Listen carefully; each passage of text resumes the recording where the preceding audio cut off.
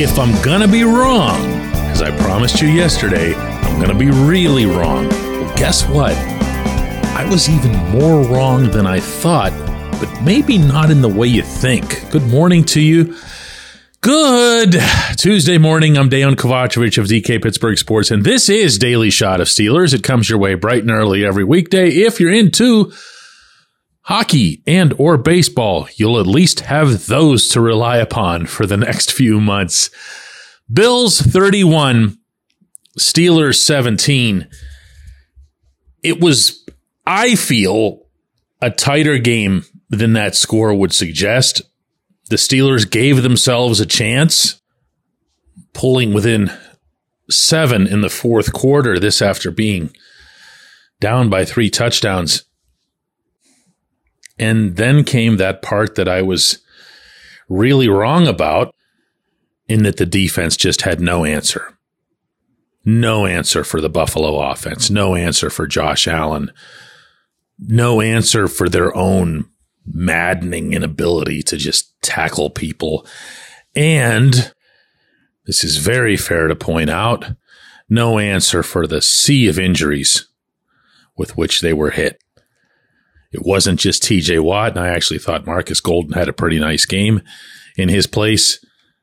Minkah Fitzpatrick came back and just couldn't have been 100% healthy or anything close to it with the way he played.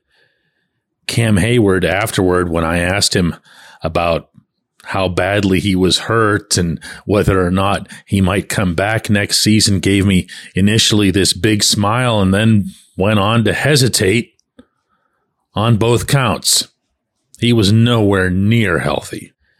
And maybe the one real dagger to the entire storyline that got overlooked, I think, by way too many people, possibly myself included, was the loss of the inside linebackers.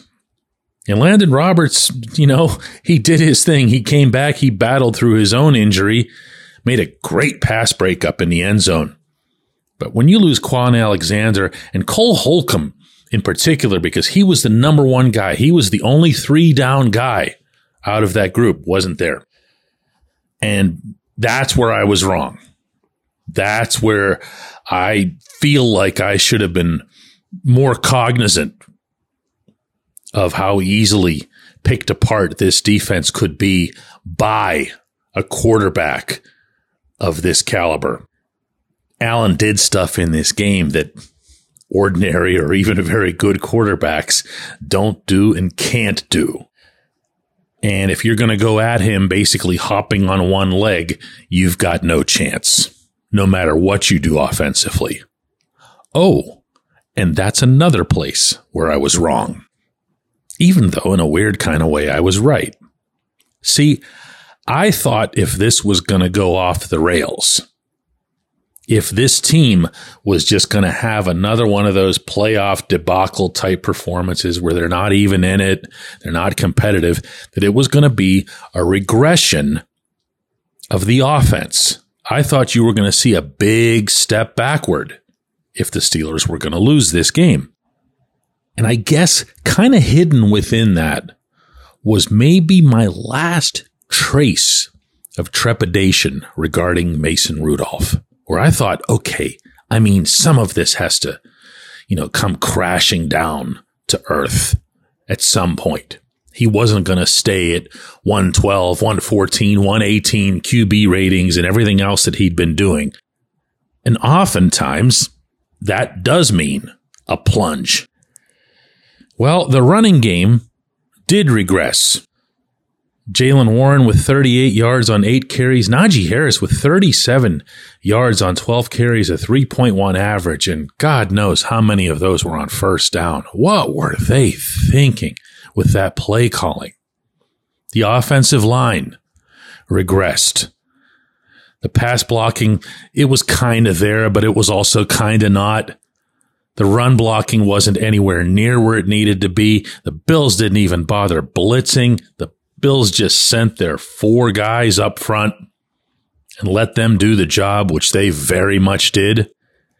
And the receivers, I want to say some decent things about some of the positive plays that were made, but then, George Pickens has the painful fumble early on. Pat Freiermuth fumbles not once but twice, and that's something of a trend for him in big games. So what am I left with here in attempting to praise the offense even a little bit? Yeah, right. The quarterback. Rudolph's numbers weren't mind-blowing. 22 of 39 for 229 yards, a couple of touchdowns, the one pick in the end zone, which we can debate back and forth all day as to whose fault that actually was. There was some sense that Deontay Johnson should have come back more to the ball. Mason himself said that he needed to throw it more to the outside to make sure that it didn't get picked. But there are two undisputed facts in the sequence. One is that Kaiir Elam made a great read to jump forward and get that ball. And the other one is that can't happen. It doesn't matter whose fault it is. Beyond that, what I saw was the same thing I've been seeing for the 3 weeks prior. And that's a quarterback who never lost his poise, never lost his touch, never lost his leadership. He was the one who kept them in the game. He was the one who was willing them down the field to get those couple of touchdowns to get back there. He was the one that threw a perfect ball to George Pickens down by the goal line that somehow went right through George's hands. That would have been a third touchdown. Even if George didn't get into the end zone right then, they would have had the ball at the 1 or the 2. He was the one who found Deontay Johnson for a touchdown, making it look very easy. He was the one who found Calvin Austin for another touchdown, making that one look even easier. I don't know why the coaching staff chose to take 0 shots downfield, but my guess is that he probably would have been able to capitalize on at least 1 or 2 of them, given his history in this regard, and given the fact that, oh yeah, by the way, Buffalo's cornerbacks were dropping all over the place. But the coaches thought it would be a good idea to run on every single first down. A lot of things were working against this quarterback, and he didn't let any of them bother him. He just kept either making plays or putting his teammates in position to make plays. Now, you and I, we're going to have a long time to go over this particular subject, and I'm sure it's going to stay at the top of most lists. But here's my very short version. You do not let this person walk. You do not lose this quarterback. That has nothing to do, at least not immediately, with making some kind of decision on him versus Kenny Pickett or him versus an outside free agent or him versus a draft pick.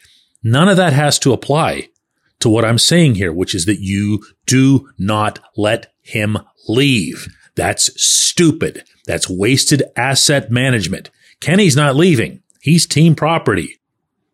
This player, Rudolph, is an unrestricted free agent. And everyone associated with the Steelers should be counting their blessings at the moment that when I asked Rudolph after this game the following question, he answered it the way he did. Would you be willing to come back? I love the Pittsburgh Steelers. They've been my only home for 6 years. We'll see what happens. Like I said, it's not really my decision. A lot of it's out of my control. We'll see what happens. After 4+ years of being buried in Pittsburgh, he's still open to staying, even after his value skyrocketed over these past 4 games. That can't be lost. When we come back, J1Q. This segment of Daily Shot is brought to you by our good friends at Mike's Beer Bar. They're located on Federal Street, directly across from PNC Park. Mike has more than 500 beers on tap, including from more than 50 local breweries. Stop in and say hello. Tell Mike we sent you. Mike's Beer Bar. Exciting news from Live Casino Pittsburgh's Poker Room. Join them this month for an $8,000 cash drawing on January 21st at noon. Don't miss the Westmoreland 300 Multi-Flight Poker Tournament starting January 23rd with a $25,000 guarantee prize pool. Seize your chance In the daily high hand hustle promotion, the first 10 high hands went up to $200 with a second round from 6 to 10 p.m. More action, more winnings, only at Live Casino Pittsburgh's Poker Room. Visit livecasino.pittsburgh.com for details. Also, be sure to follow Live Pittsburgh's Poker Room on X at LivePokerWML for promotion and tournament news.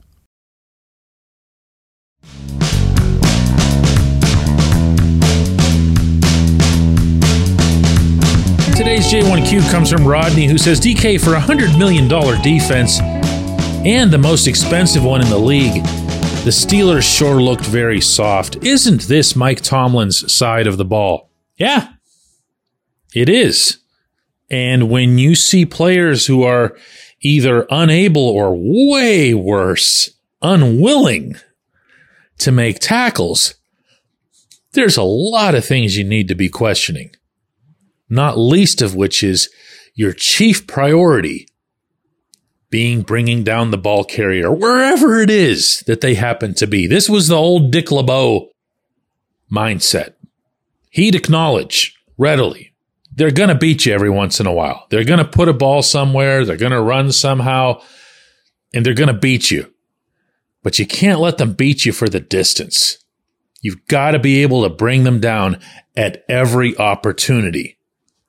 And that was the polar opposite of what happened in this game. The Josh Allen 52-yard run, Minkah Fitzpatrick pulling up there because he thought Allen was going to execute one of those Kenny slides. And watching Patrick Peterson and Levi Wallace, and there's nobody you'd leave off the list, especially not in the secondary. Tackling's not as much a talent as it is a fundamental. There's nobody who plays on your defense who should be exempt from this. And to his credit, to cite a positive example, Joey Porter Jr. got a lot better at it as the season went along. A lot of the rest of it, as I referenced in the opening segment, did, for real, have to do with attrition. It's not an excuse when it's a fact. If we all agreed back in September that this team's three best defensive players were TJ Watt, Minkah Fitzpatrick, and Cam Hayward, then we've got to agree that it's a heck of a thing to not have any of those three anywhere near top form for your most important game. I also referenced the inside linebackers. I thought Omar Khan had done a beautiful job of getting not just the first two that he picked up in Cole Holcomb and Landon Roberts, but then adding Quan Alexander and just having all three of them kind of work off each other. They became best buds. It was a blast to see them on and off the field. And then, boom, boom, two of them are gone and Roberts went down. But I'm going to throw one more at you, and I'm going to do this for a reason. This defensive line, some stuff went better than it might have looked up front. I felt from watching from the press boxes in the end zone at Highmark Stadium, you get a great view of run plays, better than anywhere else in the NFL. And the Bills didn't really get a whole lot going on the ground. They wanted to. You could see that. Just didn't happen. And you have to give credit to the people that are up front for that. But you know what's completely gone from the Steelers' defensive arsenal? I mean, poof, vanished. Splash from the defensive line. Think about this. If I'm going to give credit here to the Bills' front four for what they did against the Steelers, and really not just against the run, but against the pass and everything. They were pressuring, they were doing everything, and with no stunts, no trickery. They stayed in their nickel almost all the time, like they always do. Then I've got to acknowledge that it's been damn near forever since a defensive lineman wearing black and gold has made a play. Cam is exactly what I described earlier. Larry Ogunjobi, he ran into a couple, I think is the best way to put that, yesterday. And Keanu Benton was just not good at all. Not just like for a rookie. He just was not good. he was getting tossed around. So in another subject that I'm sure we're going to be talking about a lot in the coming months, especially leading into the NFL draft, if I have a gun to my head and I'm picking in the first round, like right now, without even knowing any names or any rankings or anything of the sort, I am leaning really hard toward the defensive line. It's just been too long, and that's not how this franchise should be operating. Not the franchise of Mean Joe Green. Whew, boy, doesn't it feel like you could do like 24 episodes just off this game?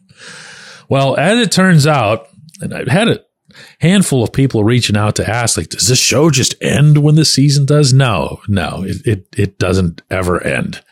The show will go on in both the colloquial and the literal senses every weekday all the way through. That's just how this thing has been conducted from day one. If you'd like to leave a J1Q, the best place to do that is on the DK Pittsburgh Sports app. I check that religiously. Go right to the section where you'll find the podcasts, and you can find that by downloading our free app. All of this is free.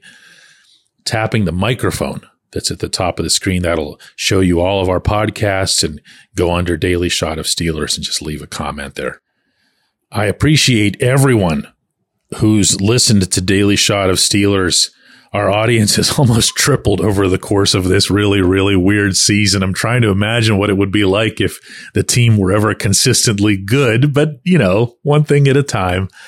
I'm grateful for all of that. I'm grateful for all of the feedback, positive, negative, whatever it happens to be. And I'm not going to lie to you, I'm grateful to be heading home from Buffalo tomorrow, spending a little bit of time with family and so forth before diving headfirst into hockey instead of just kind of dipping my toe in it once or twice a week.